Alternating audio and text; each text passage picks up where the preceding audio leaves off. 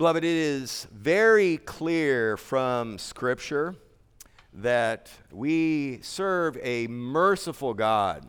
God makes it clear that he has a special place in his heart for widows. Even as we did our public reading of Scripture before from Mark chapter 10, we know that Jesus had a special place in his heart for children. It's a good reminder that there's a place for children in the economy of God. The context of Mark chapter 10, the verses that we read, verses 13 through 16 before, is it comes right after the occasion where the religious leaders of Israel, the scribes and Pharisees, had been trying to entrap Jesus by asking him loaded questions about divorce. The hostility and the enmity and the violence in their hearts is escalating even as he's headed towards the cross. And it was out of that backdrop that even we read before, Mark 10:13, they were bringing children to him so that he might touch them, and the disciples rebuked them. You see, in that culture, in that religious culture of the nation of Israel at that time, no respectable rabbi would waste his time on a child under the age of 12. The reigning thinking was that among the male leadership of the corrupt leadership of Israel at that time was women and children were really non-entities. And so his disciples, while they were following him, they were like us, a work in process. They were still very confused on a number of different things. And they thought Jesus had more important things to do than to spend his time blessing little children. They thought he needs protection from these bothersome munchkins. But then in verse 14, we read, when Jesus saw this, he was indignant and said to them, "Permit the children to come to me, do not hinder them." And in fact, there's an urgency where he basically says, permit them now at once, let them come, and stop hindering them. So he gives a picture of his heart towards children. And as we would desire to have more of the mind of Christ as it's revealed to us in the pages of Scripture, as we would want to have more of the heart of Jesus as we understand it, it is a reminder to us that we are to welcome children. We are to be concerned about children, to care for children, to show kindness to children. And we are to understand that serving children is a great metric to demonstrate where we are at, to demonstrate whether or not we are here to serve or to be served. There's no payback, there's no recompense in serving children or living for children. Beloved, children in our midst, young children in our midst, are the mission field in our midst that drives home the importance of children's ministry as, of course, a complement to the main ministry, which is the ministry, the shepherding ministry of mother and father. And sometimes when there aren't any even believing parents, we have the blessing and the privilege to minister the word of truth to these young ones. And Charles Spurgeon talked about bringing children to Christ in the same way anyone of any age would come to Christ, by teaching them the truth. And he said, hence Sunday schools, the use of the Bible, family prayer, and instruction at home. And then he said, direct quote, Spurgeon said, "Sunday school teachers, you have a high and noble work. Press forward in it. If I know the teachers of the school, I know you're trying to bring your classes to Christ. Let Christ be the sum and substance of your teaching in the school. Young men and women, lift up Christ in your classes. Lift him up on high. And if anybody says to you, why do you talk to children in a manner like this? You say, it's because I long for their conversion," end quote. Beloved, please open your Bibles to Ephesians chapter 6. We are in the middle of this section that goes from Ephesians 5:22 all the way through chapter 6, verse 9, where the Apostle Paul, where God through Paul to the Ephesian believers and to any believers in any land, tongue, tribe, or nation at any point in time, is giving great instruction on relationships between wives and husbands, between children and parents, and between slaves and masters, or employees and employers. And in verses 1 through 4 of chapter 6 is where we come to the second couplet, the second pair of these three pairs of children and parents, or children and fathers, as he says in verse 4. Beloved, hear the word of God beginning in verse 1. Our scripture text this morning are just the first three verses, but I'll read all four verses to set the stage for this. Ephesians 6, in verse 1. Children, obey your parents in the Lord, for this is right. Honor your father and mother, which is the first commandment with a promise, so that it may be well with you, and that you may live long on the earth. And fathers, do not provoke your children to anger, but bring them up in the discipline and instruction of the Lord. Now, beloved, this is the word of God that has been read in your hearing. Please attend in your heart to it as such. Now, again, what we have here is we have 6 different people in 3 groups of 2 each. In each case, Paul addresses the member of that group that is to be the one in submission to the latter one, because at the core of all 3 of these groups, at the core of all of this teaching from 5:22 through 6:9 is the heart of human relationship and organization, namely authority and submission. So whether it's family, marriage, parent-child, work, even government, Paul doesn't do it here. That is, the heart of human relationship and organization is the principle of authority.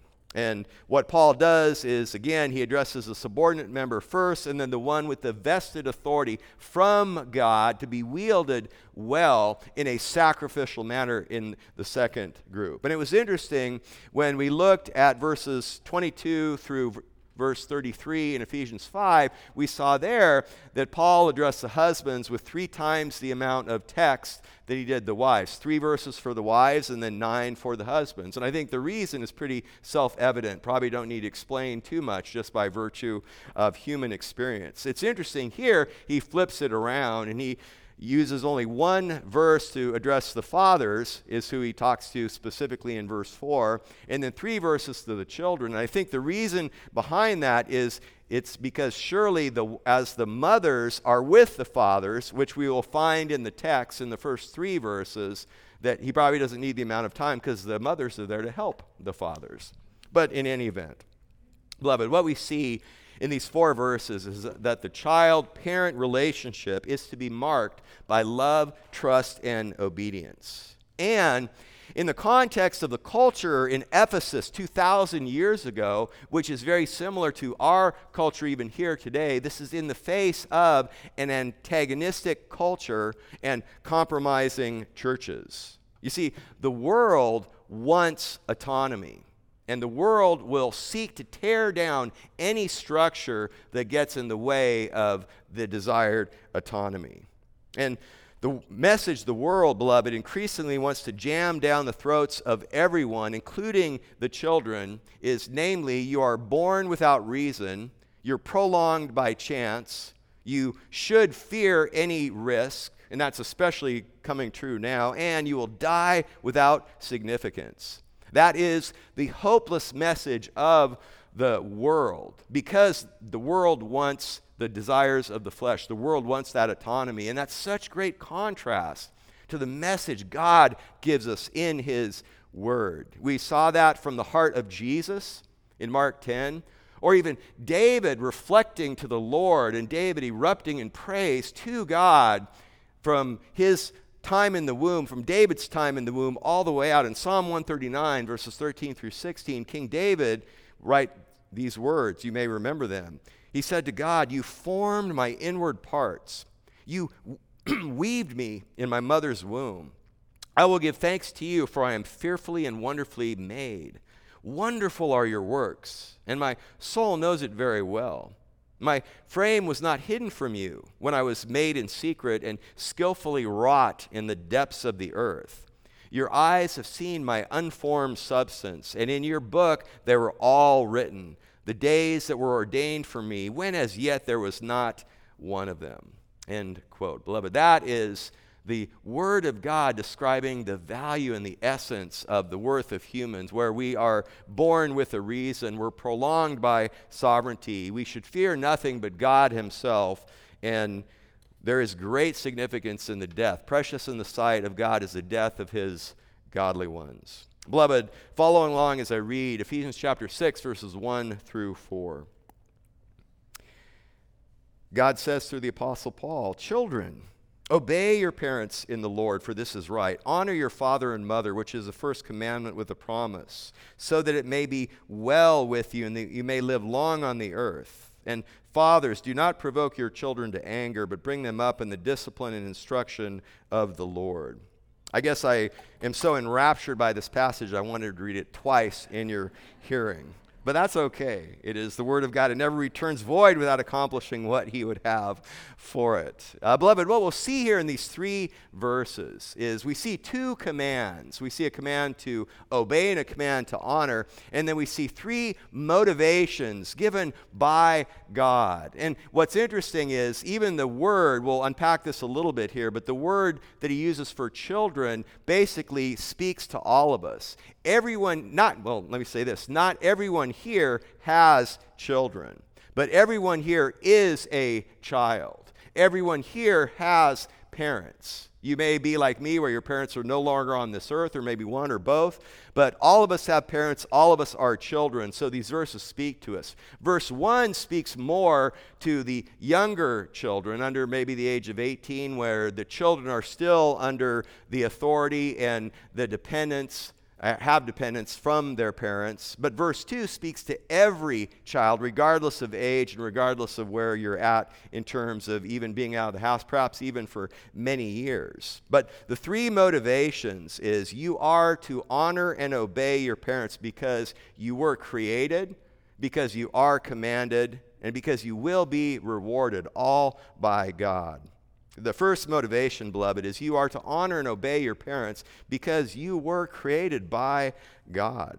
And what we have in verse 1 is the Apostle Paul appealing more to the created order, to the natural law, simply to the kind of axiomatic understanding that anyone, in fact, all of God's creation, would testify because it's right. It's right for the child to obey the parent. We could say that creation demands it. You see, marriage, we know from our journey through chapter 5, verses 22 through 33, marriage is magnificent because, as we saw at the end, especially of the last verses, because marriage points to something magnificent. And the way in which the Apostle Paul started the whole treatise, though, was because in the Garden of Eden, marriage was magnificent at the human level as ordained and intended and planned by God. In Genesis chapter 1, verses 26 through 28, on the day 6 of creation, we see this come out. In verse 26, we read that God said, "Let us make man in our image, according to our likeness, and let them rule over the fish of the sea and over the birds of the sky and over the cattle and over all the earth and over every creeping thing that creeps on the earth." And God created man in His own image. In the image of God He created him, male and female He created them. So we see there is great dignity in the creation of man, that there is a massive difference. We saw, even as this fed into Paul's words of exhortation to the wives and husbands, to be sure, there is great distinction and difference between male and female, but there's a vastly greater difference between man, the apex of God's creation, being made in the image of God, and all the animals. So there is great dignity, there is great distinction. But then in verse 28, what we see here is the very first of very many blessings that come from marriage is children. In verse 28, Genesis 1, you see these words, "And God blessed them, and God said to them, 'Be fruitful and multiply and fill the earth.'" Fill the earth. This is the creation ordinance. This filling of the earth, this procreation, this having children is a command from God and a blessing from God. Now, of course, on this side of the fall, not every married couple is able to even have children. But we know that that is the blessing and that is the plan and the intention from God. And this ties in because if you look at the words to the wives and the husbands, Paul began his exhortation to the wives by appealing to creation. Paul wrapped up his exhortation to the husbands again by appealing to creation, and that's precisely what he does here in the first verse when he gives these words to the children. He says, children, and I've mentioned this before, but the word children here doesn't mean young children. It's actually a different word translated as children here than, for example, the Greek word that was translated as children in Mark 10:13. When the children were coming to Jesus, the children in Mark 10:13 meant younger children, little children. But the children, the word here in Ephesians 6:1 means a child of any age. It would include young children, younger children, young adults that are still under the authority and dependent upon their parents, and a child of any age.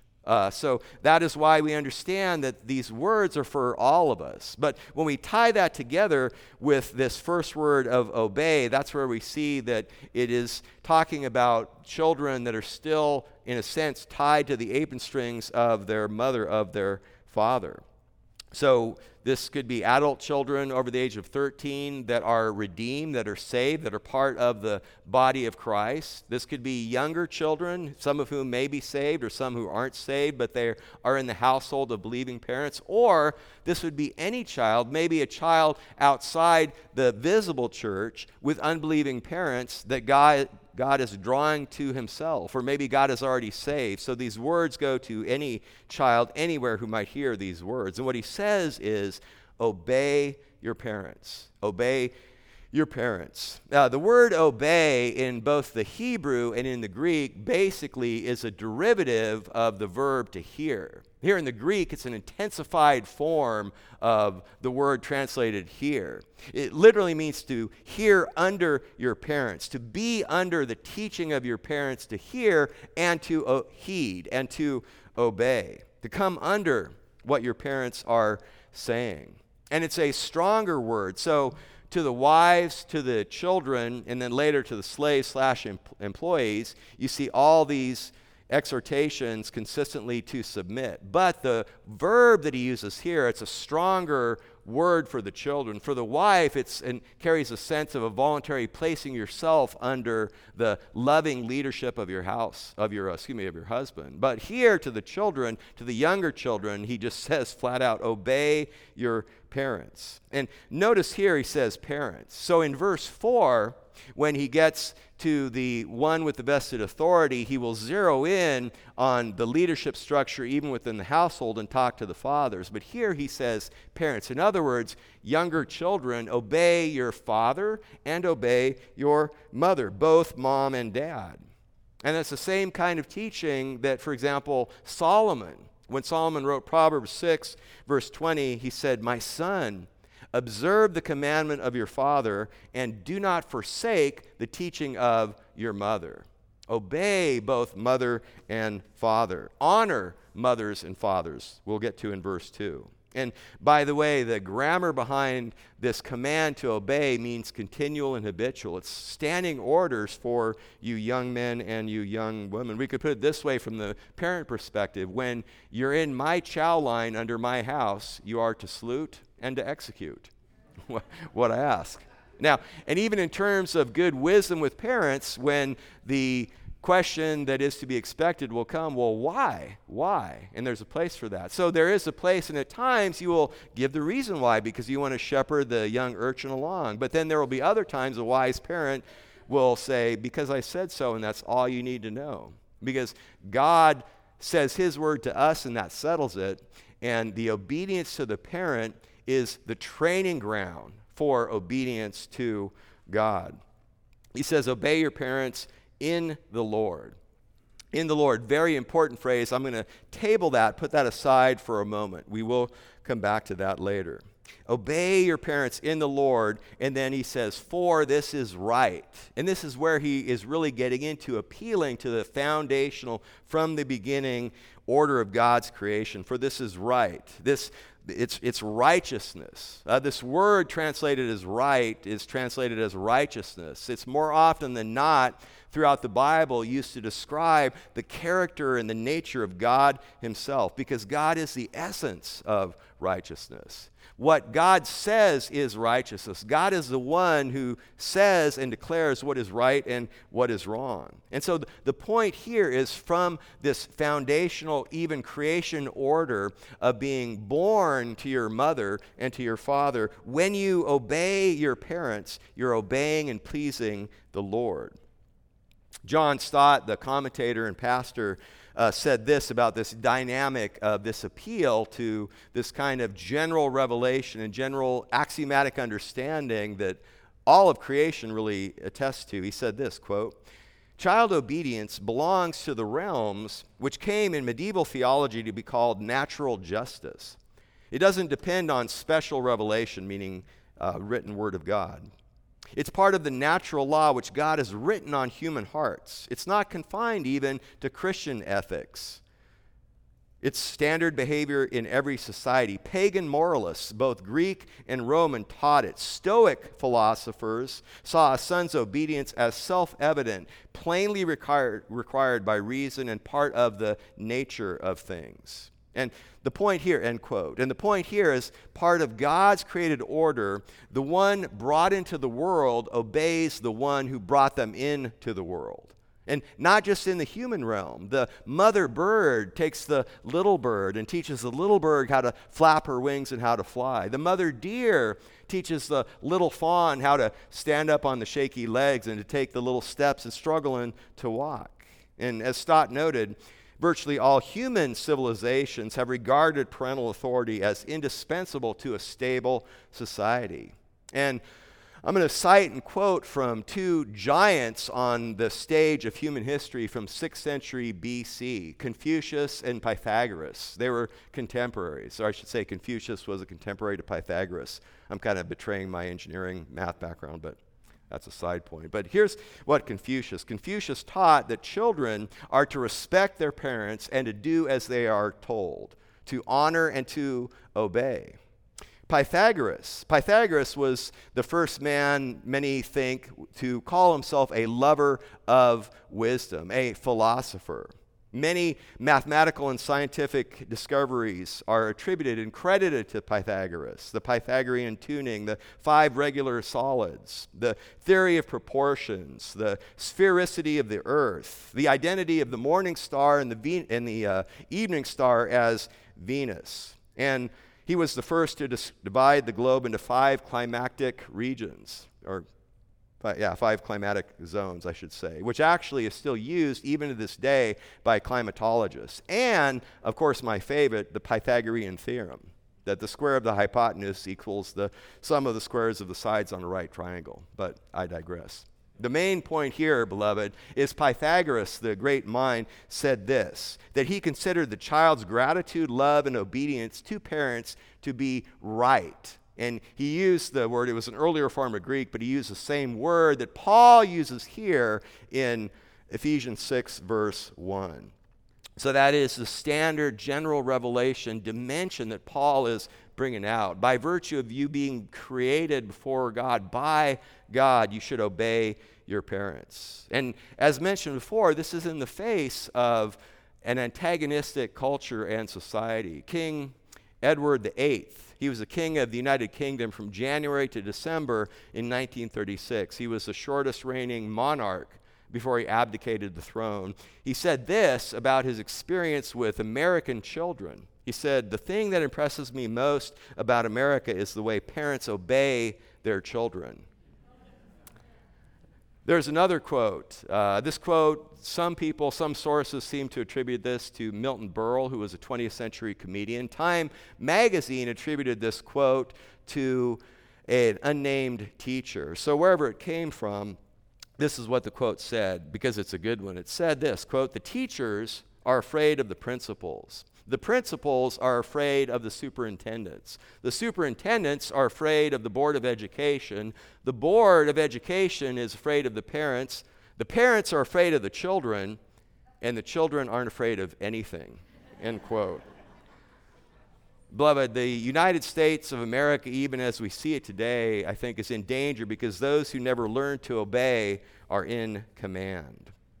That's from human history, but from a scriptural standpoint, this is a big deal. In Romans chapter 1, you may remember the Apostle Paul is going through 3 layers of rebellion against God, going from bad to worse. And finally, when he gets to the 3rd level, where he is basically describing people that have become spiritual sociopaths, this is what he says, Romans 1, 29 through 31. The Apostle Paul writes, they are being filled with all unrighteousness, wickedness, greed, evil, full of envy, murder, strife, deceit, malice. They are gossips, slanderers, haters of God, insolent, arrogant, boastful, inventors of evil, disobedient to parents, without understanding, untrustworthy, unloving, unmerciful. When Paul was writing his last letter to Timothy, when Paul was writing from the 2nd Roman imprisonment while awaiting execution, and when he was describing that things would go from bad to worse for Timothy, and for all of us to understand that even what we're seeing today before our very eyes, we should not be surprised by it. This is how the Apostle Paul describes the last days in 2 Timothy 3, verses 1 and 2. He says this, realize this, that in the last days, difficult times will come. For men will be lovers of self, lovers of money, boastful, arrogant, revilers, disobedient to parents, ungrateful, unholy. Beloved, again, young men, young women, this is a big deal. And God commands you to obey your parents. You don't obey your parents because they're infallible. You obey your parents because the Word of God is infallible, and God commands you to do so. Now, having said that, this has the same qualifiers as we looked at even with the wives, or we'll look at with the employees, or in other passages, Colossians and elsewhere, where we are instructed to submit to the governing authorities. So, for example, if the state forbids what God commands, we are to disobey. If the state commands what God forbids, again, we are to disobey respectfully and with wisdom and winsomeness. Same thing, if the husband commands what God forbids or forbids what God commands, same thing with the parent as well. With wisdom and respect, the child would graciously seek to disobey. And there's many examples. King Hezekiah was one of the very good kings in the nation of Judah. And Hezekiah rejected the upbringing that he received from his evil father Ahaz. Rather, in 2 Kings 18 verse 3, we read this, he, Hezekiah, did right in the sight of the Lord according to all that his father David had done. Actually, his great-great-great-great-grandfather David. That's, from a biblical standpoint, a classic example in a modern time now we can think of is you can imagine a believing young man or young woman that God has saved, and they understand that God has commanded them to be baptized. And this young man or young woman who are still living with their parents, and unbelieving parents in this situation, and the unbelieving parents forbid them to be baptized. Well, Christ does command that, but in a situation like that, prevailing wisdom could say, well, baptism can wait until you come of age, until you get to the point where you are financially independent, no longer under the authority. However, the unbelieving parents may say, you are forbidden to follow Jesus Christ as Lord and Savior in your heart. In this latter situation, that is a clear case where I'm sorry, I must disobey you. He is my Lord. He is my Savior. I will follow after him. Now, having said this, and maybe let's escalate the age a little bit. Let's say this young man or this young woman is grown up, is long out of the house, got baptized, and is still following Christ. Well, if you have unsaved parents, you foster and encourage the natural ties with them. You call them. You love them. You might spend Thanksgiving, Christmas with them. You welcome them into your home and encourage their grandchildren to love them. Now, I understand there's all other kinds of different potential dynamics that sin can be brought to bear. There are abusive fathers, abusive parents. There are grandparents that may be risky to the children. I get all that, but generally speaking, you honor your mother and father despite the age. And beloved, children obeying their parents is a big deal to God. And the point here is this: if you can't obey the God-ordained authority in the home, you'll be no good to the community. You'll have serious issues even in your employment. There was a famous child physician who said this, quote, "When it comes to serious illness, the child who's been taught to obey stands 4 times the chance of recovery than the spoiled and undisciplined child does," end quote. Now, I'm not exactly sure where those statistics came from. One person said 42.6% of all statistics are made up on the spot. But I will say this, whether it's 4 times, 2 times, whatever the case may be, we know from Proverbs that sin has impact on one's health. And whether it's anxiety, depression, rebellion, more overt things like alcohol abuse, et cetera, you get it. But sin, even internalized sin and rebellion, impacts the health. So whatever the true statistics are from that is in the right stream, flowing in the right direction. But more importantly to the point is, how can a child love and obey a God whom they haven't seen if they don't love and obey their mother and father whom they do see? That's why Moses wrote in Deuteronomy 27 verse 16, "Cursed is he who dishonors his father or mother." Solomon wrote in Proverbs 20 verse 20, "He who curses his father or his mother, his lamp will go out in time of darkness." And then in Proverbs 30 verse 17, "The eye that mocks a father and scorns a mother, the ravens of the valley will pick it out, and the young eagles will eat it." Again, if you can't obey God-ordained authority in the home, you won't obey God. It's interesting, in the companion, almost parallel book and letter when Paul wrote to the church in Colossians, in Colossians 3 verse 20, the Apostle Paul gave a very similar charge as he did to the Ephesian church here in 6 verse 1, but he adds a different dimension there. In Colossians 3 verse 20, Paul wrote, "Children, be obedient to your parents in all things, for this is well-pleasing to the Lord." So no exceptions, complete obedience to the parents. With, of course, again, the qualifier, the proviso that we brought out before. And he adds, it's well-pleasing to the Lord. And I'll close this section with a good application from a commentator that began with the Christian child and then expanded out from it. The commentator wrote this: "The Christian child should be a better child than any other child. The Christian husband should be a better husband. The Christian wife should be a better wife. The Christian family should be the best type of family in the whole world. The Christian businessman, the best businessman conceivable. The professional man, the best man in the profession." And then he qualifies it and he said, "I don't mean this in the context of ability, but in all other aspects. Everything the Christian does should be done with all his might and with a thoroughness and with an understanding which nobody else is capable of." So even if you're a young child here, if you're trusting in Jesus Christ, if you're a believer, and God can and does save people at a young age, you have the Holy Spirit dwelling within you, and they will give you an awareness and an understanding that other people can't have. Maybe you're just a young child, you're not sure where that's at. If you're here with parents that love the Lord and are seeking to train you in the fear and the instruction of the Lord, you have a wonderful example to follow as you seek to obey them as they obey the Lord. Well, the first motivation to obey and honor your mother and father is you are created by God. The second motivation is you are commanded by God to honor and obey your parents. Creation demands it, God commands it. It's not only essentially right, but it's one of the 10 commandments, and in fact, it's a very important commandment. You see, the gospel doesn't do away with the law that God had given to the nation of Israel. The gospel, Jesus Christ, fulfills the law.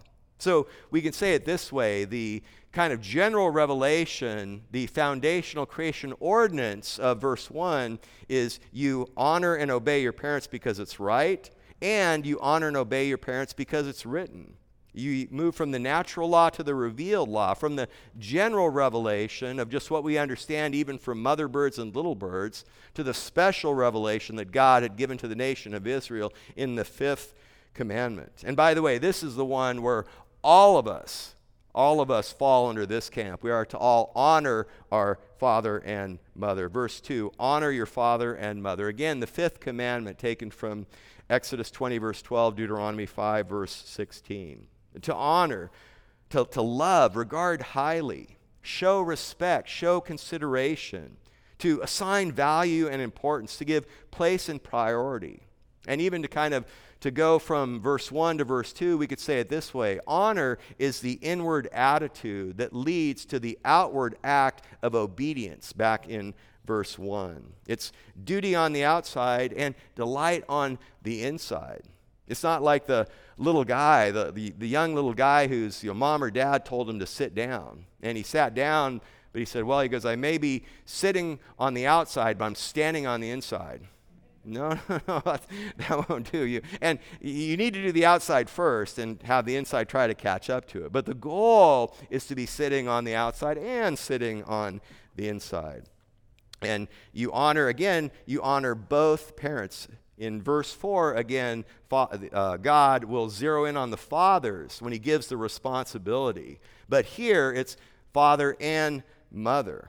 And in the same way, there's no qualifier. He doesn't say honor your father and mother if they're honorable. No, in the same way, husbands are commanded to love their wives. Even in the rare statistical anomalies where there might be a wife that's unlovable, the husband is to love the unlovable. The wife, in verse 33, is commanded to respect her husband even if he's disrespectable. So also, older or younger children, you are to honor your father and mother even if they are dishonorable. Now, there can be wisdom in terms of what that looks like, but that is God's command to all of us. Also, when we think of the 10 commandments, we understand the first 4 commandments were commandments to man directed towards God. The latter 6 commandments were man to man, more directed towards the horizontal level. So this is the first. The 5th commandment is the bridge between the first 4 commandments of man's responsibility towards God and the latter 5 commandments of man's responsibility towards man. And what's amazing is this 5th commandment to honor father and mother come before adultery, come before murder, come before stealing. This is very important. And it's because the relationship of parent and child should always remind us of the relationship of God and Christian. Parent and child, God and Christian. In fact, the Hellenistic Jewish philosopher Philo said this. He said this, quote, "Parents by their nature stand on the borderline between the mortal and the immortal side of existence," end quote. Now, he was appealing more to just the general part of creation, but that's a great passage because that captures in an essence of God's special revelation, even of the 10 commandments. So again, this concept of obeying, and more to the point here, honoring father and mother is massively important because it's directly linked to honoring God. And by the way, in the nation of Israel, this was so important is that this was one of the capital punishment offenses for a recalcitrant, ongoing, rebellious son. So God, in Genesis 9, after Noah and his family came off the ark, it was that point in time that God instituted capital punishment in Genesis 9 to demonstrate the sanctity of life, where if by man's hand life is taken, then that man's life is to be sacrificed. He's to be executed for the offense of murder. But then for the nation of Israel, for God to keep the nation of Israel a unique people and group and to keep them pure and to keep them to prepare for the coming of Messiah, God expanded out to another 30 plus capital punishment offenses besides murder. For the New Testament church, we know from Romans 13 that we still have capital punishment for murder, but not all these other ones. But again, for the nation of Israel, this is what God says. For example, Leviticus 20, verse 9. "If there is anyone who curses his father or his mother, he shall surely be put to death.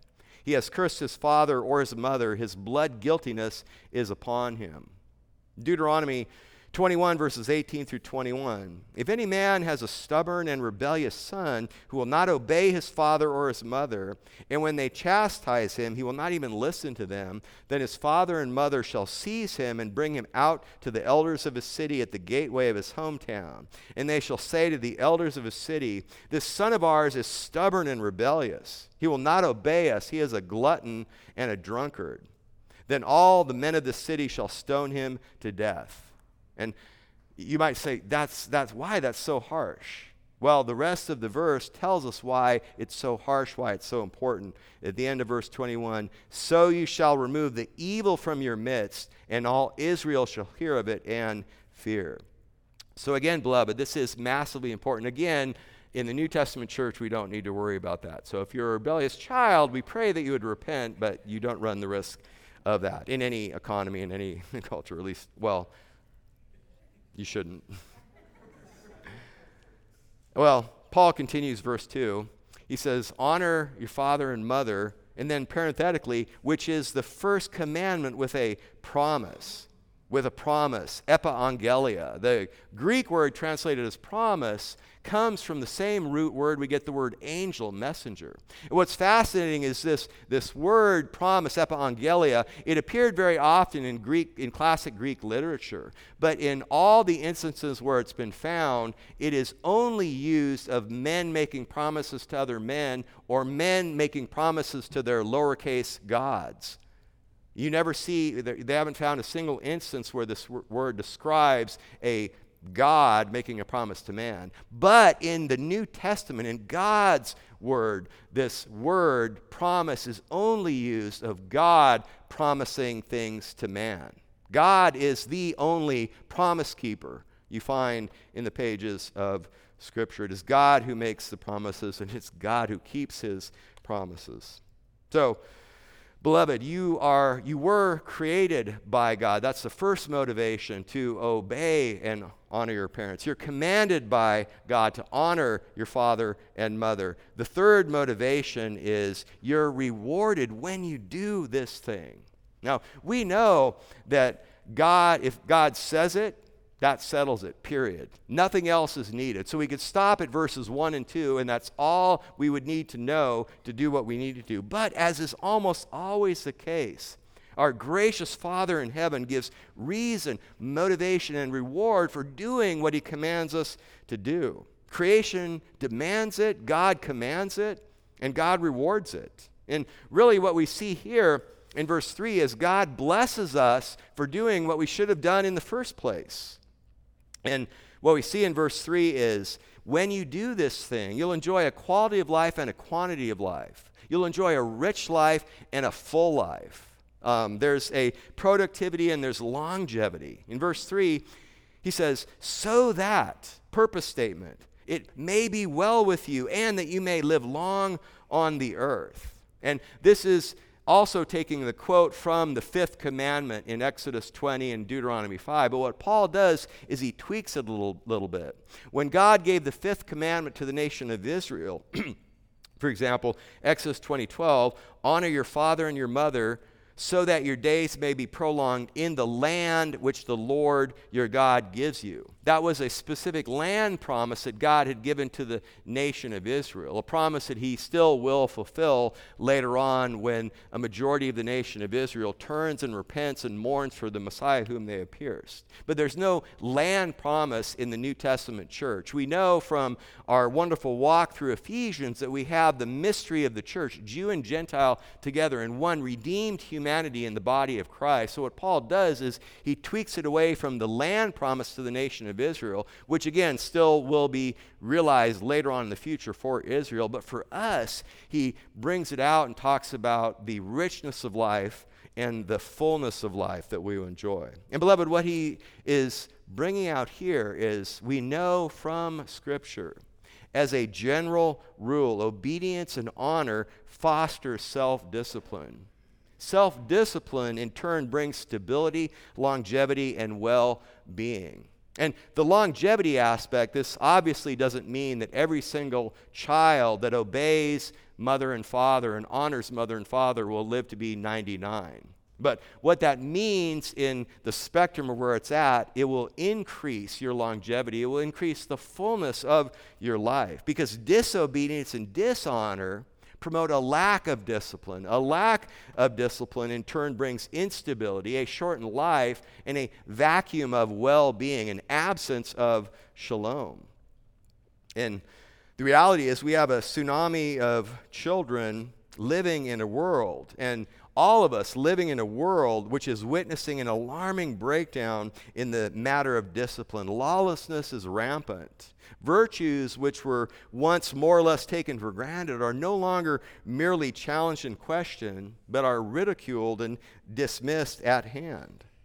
It might make one think of Marcellus commenting on the appearance of the ghost of Hamlet's father, saying, "There's something rotten in Denmark," in Shakespeare's play Hamlet. The Shakespeare actually was, besides being a little bit of a writer, was also a historian, especially on Rome. And Shakespeare attributed the fall of Rome to internal rot, namely the secularization of Rome and the liberalization of Rome.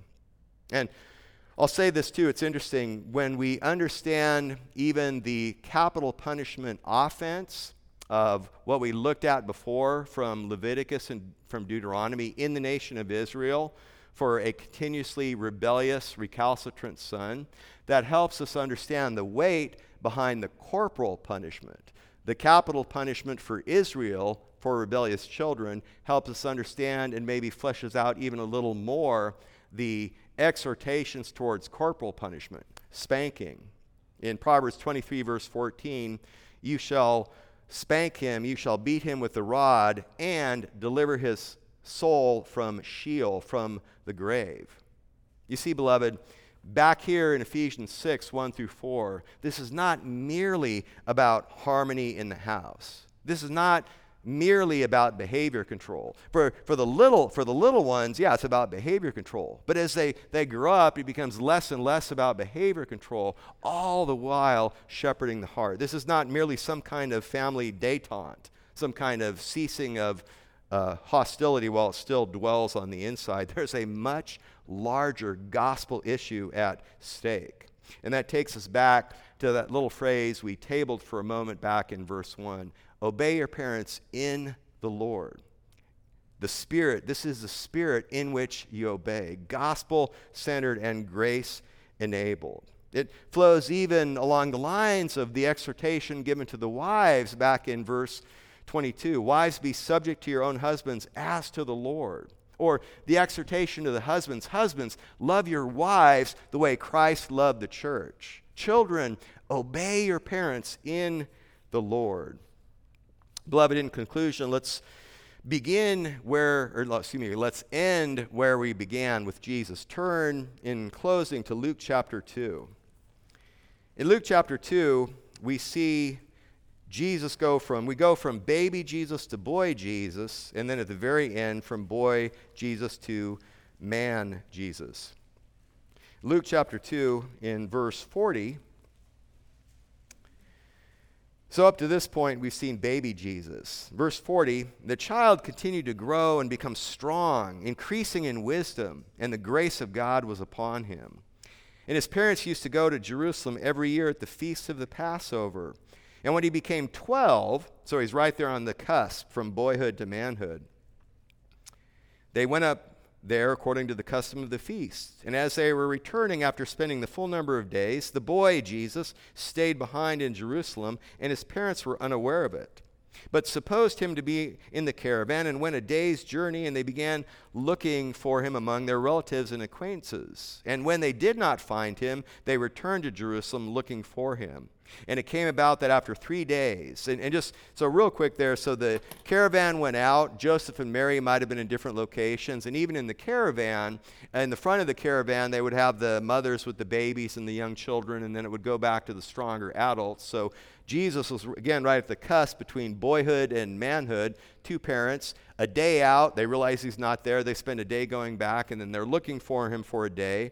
And that takes us back here to the end of verse 46. They found him in the temple, sitting in the midst of the teachers, both listening to them and asking them questions. And all who heard him were amazed at his understanding and his answers. And when they saw him, they were astonished. And his mother said to him, "Son, why have you treated us this way? Behold, your father and I have been anxiously looking for you." And he said to them, "Why is it that you are looking for me? Did you not know that I had to be in my Father's house?" And you see, he was surprised. He wasn't at all surprised that they were looking for him. He was surprised that they didn't know where to find him, that he would be in his father's house, about his father's business. Verse 50, and they did not understand the statement which he had made to them. So up to this point, this is surely the favorite child Bible study of all. I mean, here the child's right and mom and dad are wrong. But look at what it says in verse 51 before we get too happy about that. And he went down with them and came to Nazareth, and he continued in subjection to them. And his mother treasured all these things in her heart. So Jesus, the boy who is becoming Jesus, the man, had the full, complete, total, perfect, sinless obedience of the fifth commandment, of honoring mother and father, and even of what Paul said, of being in subjection and obeying mother and father. And he was doing it even of ones who didn't get the whole picture. He's submitting to the imperfect authority above him that doesn't fully understand him. And then finally, verse 52, and Jesus kept increasing in wisdom and stature and in favor with God and men. So what you have in verse 40 is baby Jesus transitioning to boy Jesus. And it says he continued to grow and become strong, increasing in wisdom. But then in verse 52, you have boy Jesus transitioning to man Jesus. He kept increasing in wisdom and stature and in favor with God and man. So it's interesting, even there in the perfect humanity of Jesus, as he's going from baby to boy, first is the strength, then there's the wisdom. But when he's transitioning and growing and maturing from boy to man, wisdom is first and then stature. Beloved, our Savior grew intellectually, physically, spiritually, socially. That's what all of us as children need to continue to do on this side of glory, and that's what we pray for our children. And in Proverbs 3, verses 3 and 4, Solomon said, do not let kindness and truth leave you. Bind them around your neck. Write them on the tablet of your heart, and so then you will find favor and good repute in the sight of God and man. It's the word of God. It's the kindness and truth by which we grow in wisdom, whether that's a secondary measure at the younger age or that's the first measure at the later ages. Beloved, please join me as we go to the Lord in prayer. Lord God, we praise you and thank you, Lord. We thank you for your grace and for your mercy. We thank you for your perfection, for your holiness. We praise you and thank you for the institutions, the organisms, the organization, the blessing of family, the blessing of husband and wife, the blessing of parent and child. Thank you for even the institution of work, of employers and employees, and even the extremely imperfect governing authorities that are above us, Lord. All these things are good. To be sure, this world is marred by sin. You made everything perfectly good. But Lord, we praise you and thank you that you provide a way of escape from the punishment of our sin at the cross. And we praise you and thank you that you provide everything to us needed for godliness and needed to walk and to navigate through these treacherous waters. Bless this church. Bless the young children in our midst. Put life where there was no life. Save them even at a young age. Bless the mothers and fathers. Bless our singles. Bless older people that have even older parents. Help us all to honor our fathers and mothers and to love and cherish and shepherd and nourish our children and our siblings. And thank you for our beloved family of God in our midst. It's for your glory and for your honor, Lord Jesus, that we pray. Amen. And a quick word before we get into the music. So I'm actually not, you're actually going to have to wait for 4 weeks to get to verse 4, because next Sunday I'm going to do a special one-off on lessons for children out of Proverbs. We are so blessed by our children's ministry here, and as I think we've announced a couple times, if you're a qualified man or woman, hey, right here, you can help make disciples even of young children from Christ. So we're very blessed by that. We have a number of families that like to have even their younger children with them, so there's freedom in the church to do that. I would invite that if you have children of an age to understand, this next Sunday, they're welcome to come. They're always welcome if you wish, but even if they're normally in children's ministry, if you would like to have them in here with the message from Proverbs, and again, age to understand, I don't think my granddaughter Aria that these words would be a hill of beans to her, so use your wisdom in that. But that's what we'll be doing. Then I'll be going to California for my beloved Rebecca's wedding. So Pastor David will be bringing messages a couple Sundays, and then after that, we'll pick up verse 4.